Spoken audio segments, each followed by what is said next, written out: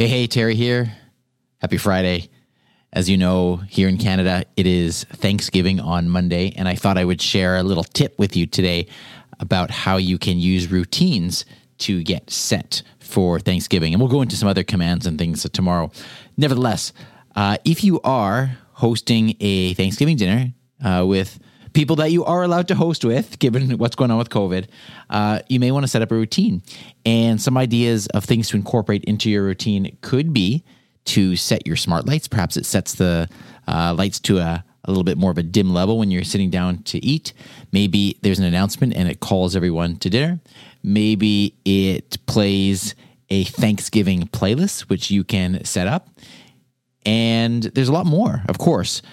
You can also change the trigger of the words that you use to launch the routine. So instead of whatever that is, just choose something fun. Maybe it's, everyone, it's Thanksgiving time, or it's go time, or just happy Thanksgiving, and that can trigger the routine.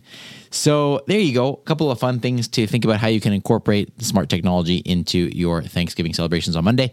Hope you're doing well, and I'll be back tomorrow with a couple of sayings or things that you can say to Lexi as well to get you in the mood for this holiday weekend. All right.